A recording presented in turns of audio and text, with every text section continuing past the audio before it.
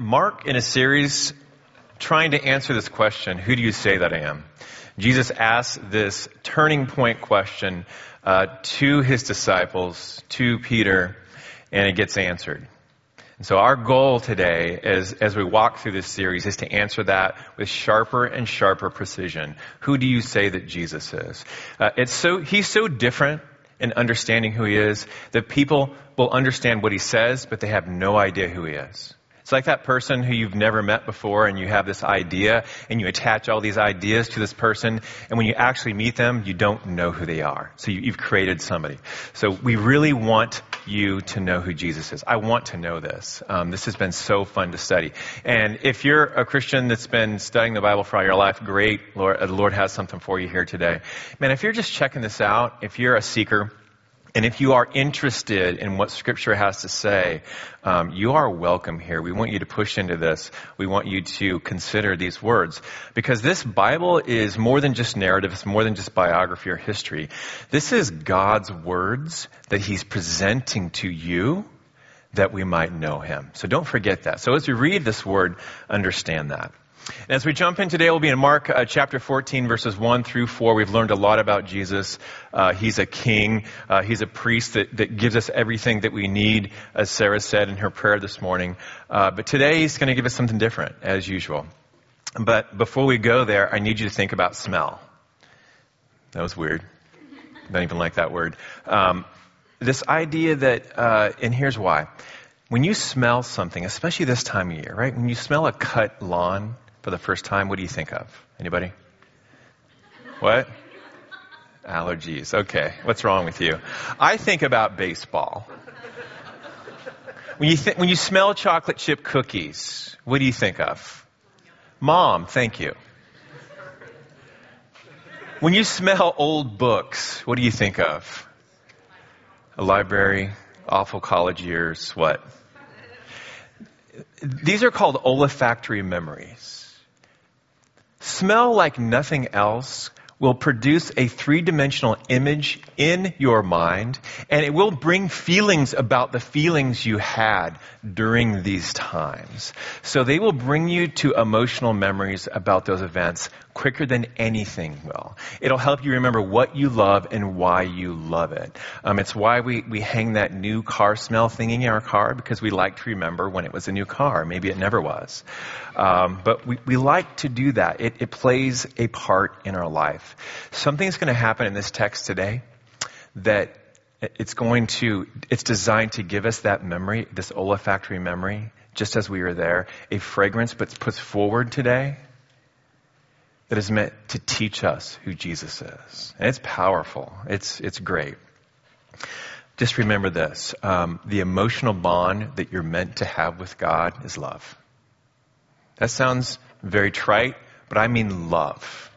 You mean that God so loves the world, la, la, la, la? No. I mean love, that you love him. That your relationship with him is one of knowledge and truth and love and action. But you love him. This is what we're supposed to be doing here. Learning to love God. And how we see that in Scripture many times is in this way. You know what you love by what you're willing to let go of in life. And when you do that, you know what you're holding on to.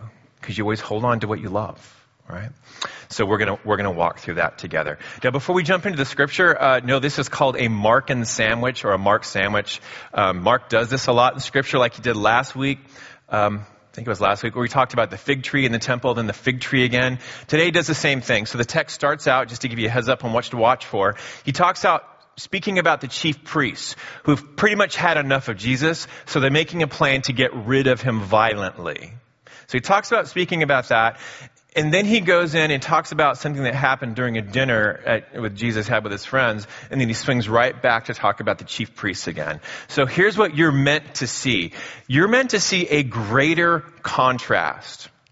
There's no longer any hope in Mark that there's going to be a reconciliation between who Jesus is and who people think he is. There's those who are beginning to trust him and love him and hang on to his words. And there's people who are like, we got to get this guy out of here. And so there's this irreconcilable, that's a bad word. How about this?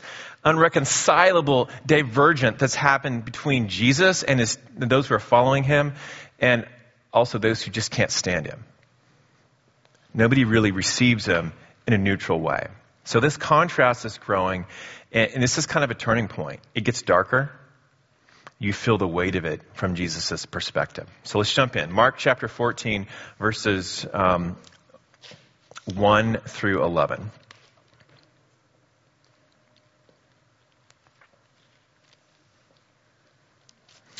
It was now 2 days before the Passover and the Feast of Unleavened Bread, and the chief priests and the scribes were seeking how to arrest him by stealth and kill him. For they said, "Not during the feast, lest there be an uproar from the people." And while he was at Bethany in the house of Simon the leper, as he was reclining at table, a woman with an alabaster flask of ointment of pure nard, very costly, and she broke the flask and poured it over his head.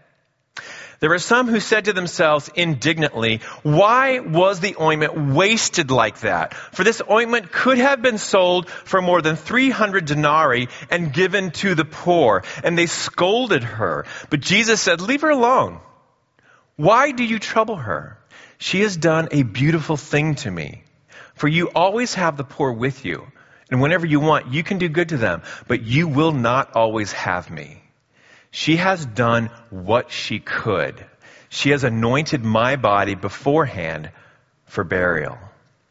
And truly I say to you, whenever the gospel is proclaimed in the whole world, what she has done will be told in memory of her." Would you pray with me? Dear Heavenly Father, as we read these words together, we are making your prophecy true. This stands out as a turning point in your ministry, and we need to know what it means.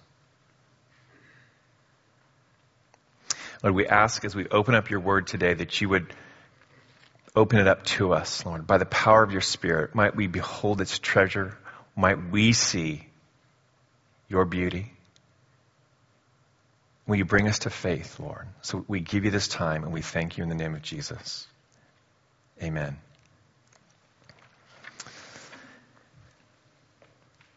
So this is what stuck with me this week. Jesus evaluates her actions in a way that he doesn't do with many people. He says, "What she has done to me is beautiful." He calls her out as beautiful. She has done a beautiful thing to me. So I have one goal today. Why is that? What is it about this woman and what she did to Jesus that was beautiful? And if you're listening to the text, here's a few things, and we're just going to walk through 3 of them. One is that her actions are motivated by love. Now, we need to understand what that means, yes. And secondly, her actions are energized by worship. There's more than just affection going on. There's more than just, "Oh, I like being around you." She's motivated by love. She's energized in her actions by worship. And she's willing to let go of everything that she has, except she will not let go of Jesus. He ain't going to do it. So let's walk through that together. I'm captivated by this, not by what she did, but by this. She loves Jesus like I've never seen before. And this is amazing, right? So let's talk a little bit about the scene and a little bit about the setup. So there is a tension here, and it's building that we've said. The religious leaders are saying this. Who is Jesus? He's a threat. And know this about yourself. You will see Jesus a threat if you want to stand before God in your own righteousness, if you want to have your own way of standing before God without receiving from him, he's going to be dangerous to you. And they very much did not want him. So he's a threat, and they plan on getting rid of him. Now this is inopportune time to do that because it's the Passover festival. People are in town. The place has grown exponentially during this season. So there's a lot of people there. There tends to be a spirit of righteousness, right? So they're ready, there's some nationalism going on. They're celebrating being liberated from bondage from Egypt. And so it's just bad timing. So they know if they're going to do this, they have to lay low because Jesus is building a following. Stealth is everything. So this is where they're at. The timeline is probably Wednesday, probably somewhere in there. About 2 days before they would celebrate Passover with a feast, and then that would launch right into the Feast of Unleavened Bread, which would go for 7 days. So they're there. So they're celebrating. They're ready to begin this feast. And here's the setting. This is what's beautiful. Jesus and his disciples are in Bethany. Now, a little bit about Bethany. That's where Lazarus was, right? This is where Lazarus and his sisters live, which plays into this. But Jesus is in Bethany. It's about 2 miles east of Jerusalem. It's kind of on the southern slope of the Mount of Olives. He's there at invitation of somebody, Simon the leper. We don't exactly know who Simon is. Probably somebody that Jesus has healed. But what is he doing? He's having dinner with friends. This has got to be so good. He's with his friends. We know by looking at some other accounts of this that Mary was there, Martha was there, Lazarus was there. Remember, Jesus resuscitates Lazarus after he's dead, which causes all kinds of trouble for him. Simon invites them all together and his disciples. So this is just dinner with friends. This is not the Passover feast. He's with his friends. And how much is this needed? Like the day before, he had just been cleansing the temple. Super stressful. People are really confused about what he's doing. And you know that he's stressed out. So he's relaxing with friends. Why do we say that this is Mary and Martha and Lazarus? Well, when you look at the account of John just says it. John chapter 12:2. So they gave a dinner for him there. Martha served, and Lazarus was one of those reclining with him at table. Now, if you look at all the Gospels, they all have this story in there to some degree. We know that Matthew and Mark and John are very similar. They pretty much show different aspects of the same event.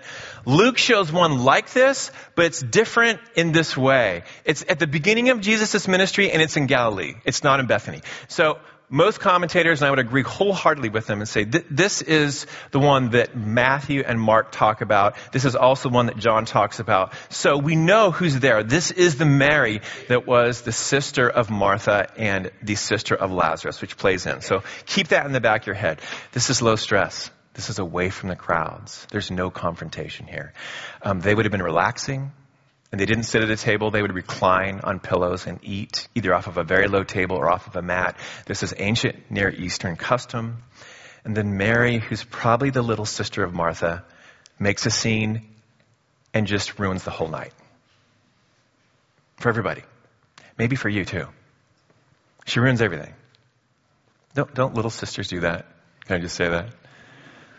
Just kidding. I'm the littlest. She comes in, she takes this alabaster flask, which is like a perfume bottle, but it's made out of translucent rock, basically.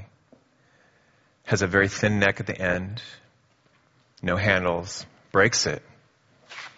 And she comes up to Jesus, anoints him. What is going on here? All right. What is going on here? And Jesus says, she has done a beautiful thing to me. Why? One, she's motivated by love. Now, love makes people do strange things. Would you agree with me? Oh, that's dangerous. Well, I once knew a man who left his hometown to follow a woman he was in love with, and he ended up marrying her, right? Last week we talked about a mama bear. She climbed up a tree to just chase away a possible threat to her cub. Love will make you do things that you wouldn't normally do, but I'm going to tell you this, Mary's actions are disturbing. If you really know what's happening here, it's borderline inappropriate. There's an affection here that's going on between Mary and Jesus that is disturbing. It makes everybody uncomfortable, and it makes people irritated. Now, it wasn't sexual in nature. This is not what I'm talking about, but it's overly intimate. You don't do this at table.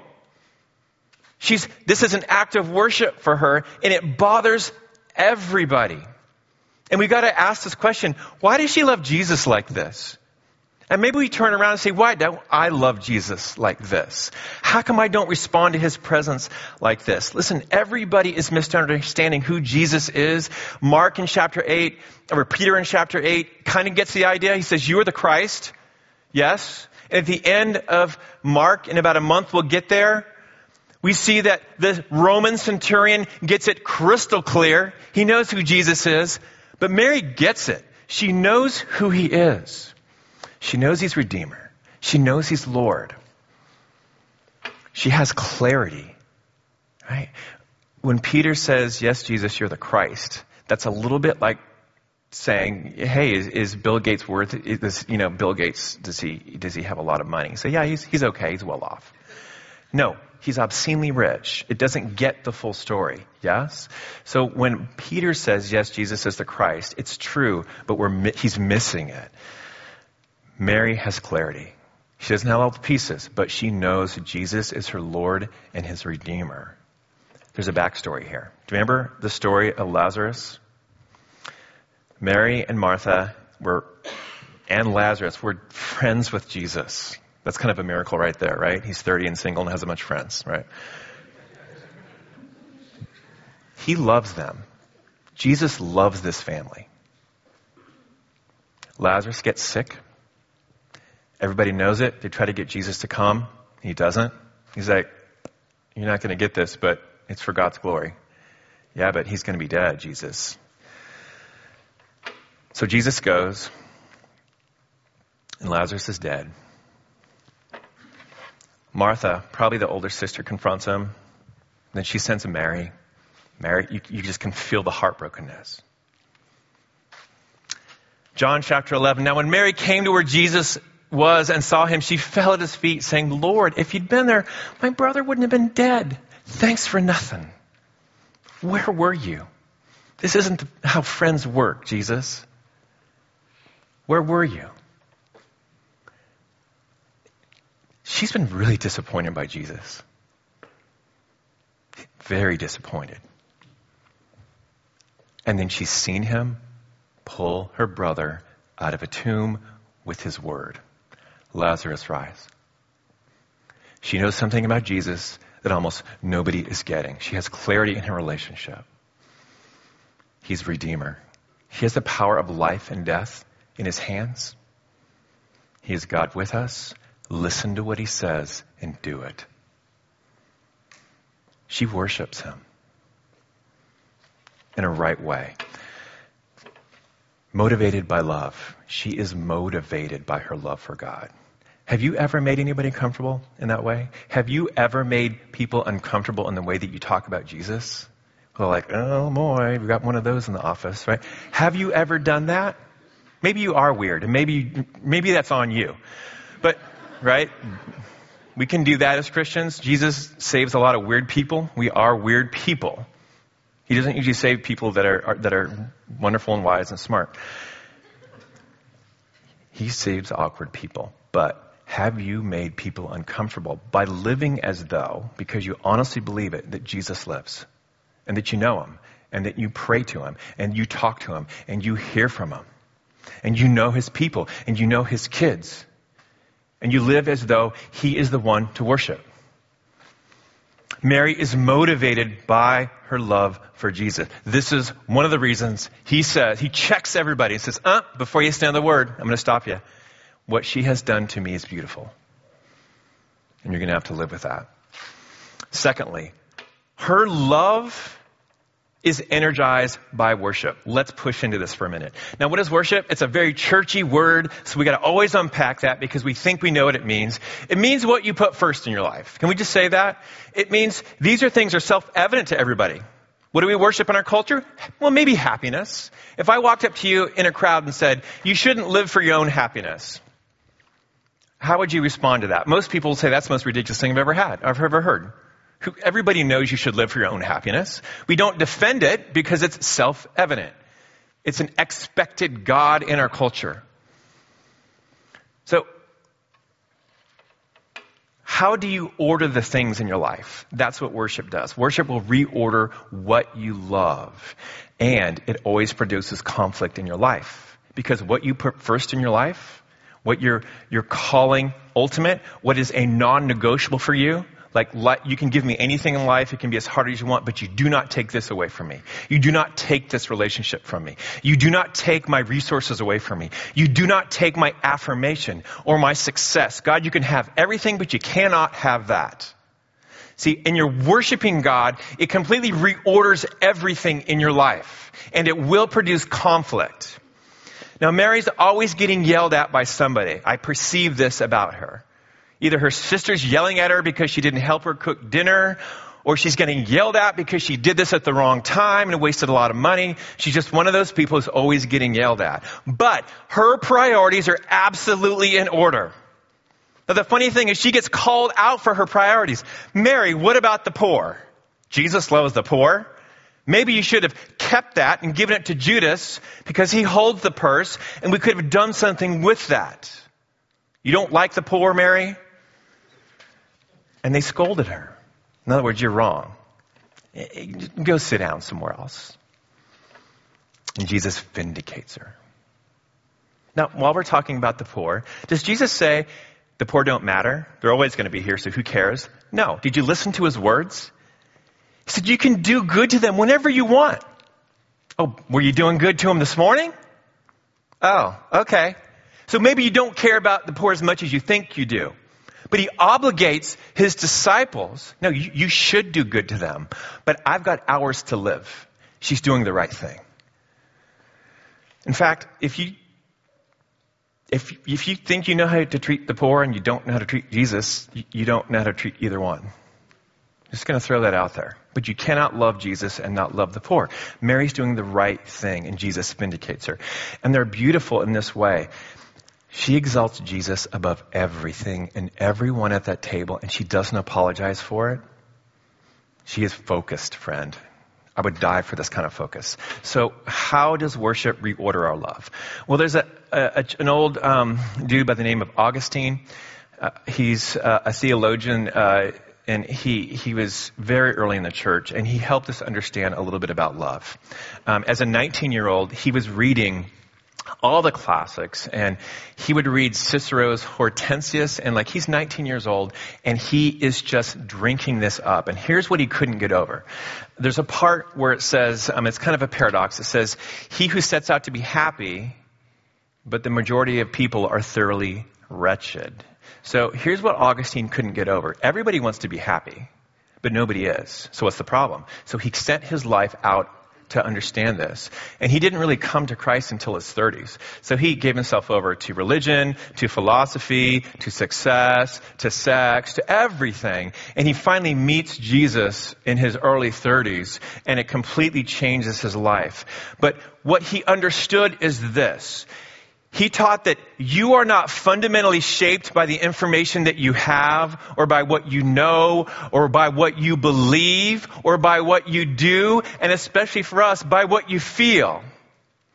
He says those are all real things, but they don't shape your life. What shapes your life is what you love. You're just completely built up by your desire. It will lead your life. And he lived, right? He lived and he understood this in real time.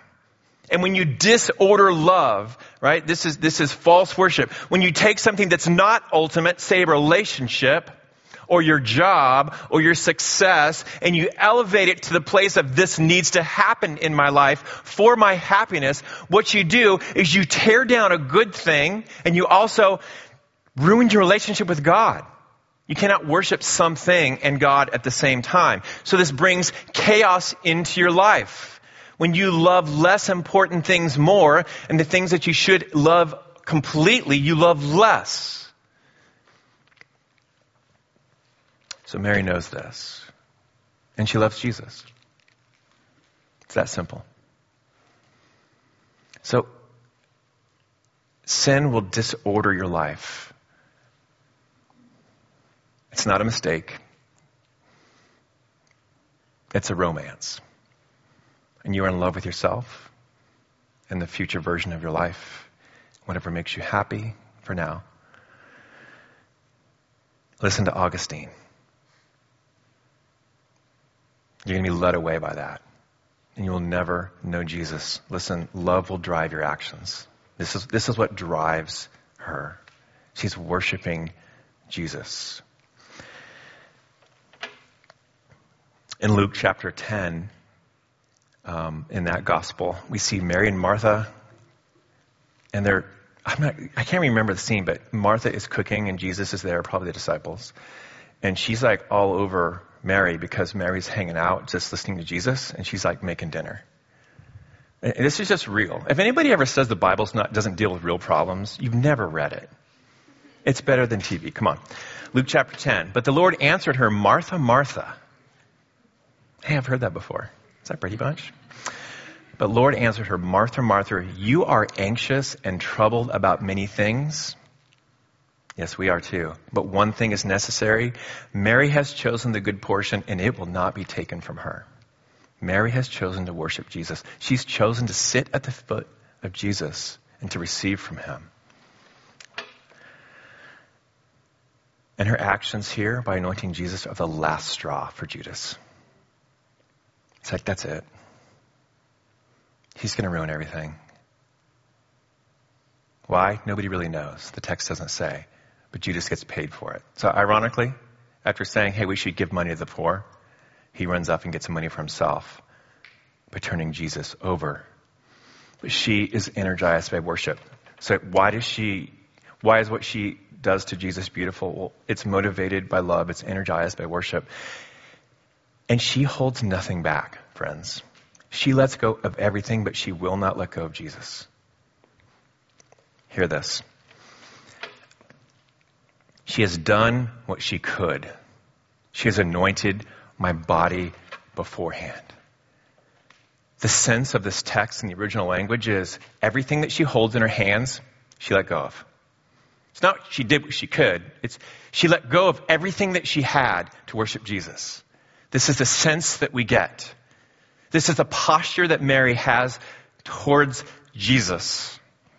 And she gets accused of wasting her life and wasting resources. Jesus he tells us you should be encouraged by that. When people revile you and say, man, you're wasting your life. Don't do that. Don't go to church. Don't be one of those kind of people. You're going to waste your life. You've got more sense than that. See, what you're willing to let go of will reveal what you're holding on to. So what did she let go of? Let's just look at it. Her reputation, this stuck with her. Oh, she's that gal? Don't invite her. She's weird. Right? She lost her reputation. Will you lose that? She lost resources. Pure nard, you know what that is? It's an extract from a root in India. It's a lot of money. I mean, they give the value in there. 300 denarii. It's probably in today's dollars, well, in DC dollars, it's probably $30,000 to $50,000 with a vessel and the nard. That's like parking for a year here. That's a lot of parking. I shouldn't make jokes about this stuff, but really, this is so much money. And she didn't take the top off. She broke it. You usually did that when you're going to put it in with somebody who's willing to be buried. So she loses her reputation, her resources, and she is vindicated by Jesus. John says that the fragrance filled the whole place. Do you know what they remembered every time they smelled nard in the future? Worship God alone. Worship Jesus alone. He overcame death. He overcame death. And he remembered Mary. And here we do that. So love is not pragmatic. It's never efficient. It's never practical. So what kills worship for us? Finding your worth and your significance and your security in every other God you can. Your accomplishments. This is big for us, friends. The things that you acquire. If that's not enough, our experiences, right? Our relationships, the things that we love to do, the things that we love to be. Listen, that will tear you away from the living God. Do not let them do that. And also this, believing that you can stand before God on your own because he just wants me to be a good person. Listen, the gospel is not a set of ideas that you live by. It is 100% a relationship that you are engaged in. We are reconciled to the living God through faith. If you understand it as a set of ideas or a worldview, you're missing it. This is how Peter responds when he first sees Jesus. But when Simon Peter saw, he fell down at Jesus' knees saying, "Depart from me, For I am a sinful man, O Lord. Do you ever think that way with God? Do you understand what sin does, your sin, to the relationship that you have? The more I read this, the more I have to understand this. I have absolutely nothing when I stand before God. Nothing. I am so empty-handed, you don't even want to know. And that's the way it works, isn't it? When you look at Scripture, usually the people that realize they have the least love Jesus the most. So, let me ask you a hard question. Do you feel like you need Jesus like this? Do you feel like you need Jesus like she does? Do you feel like you understand, as that song said, both your worth in Christ, but your unworthiness before Him? Because you've chosen to worship other gods. You've chosen to give your life to other things. You've chosen not to listen. Can you live in that world where your righteousness is in Christ alone? Do you feel like you need Jesus like she does? Man, I don't. It really bothers me.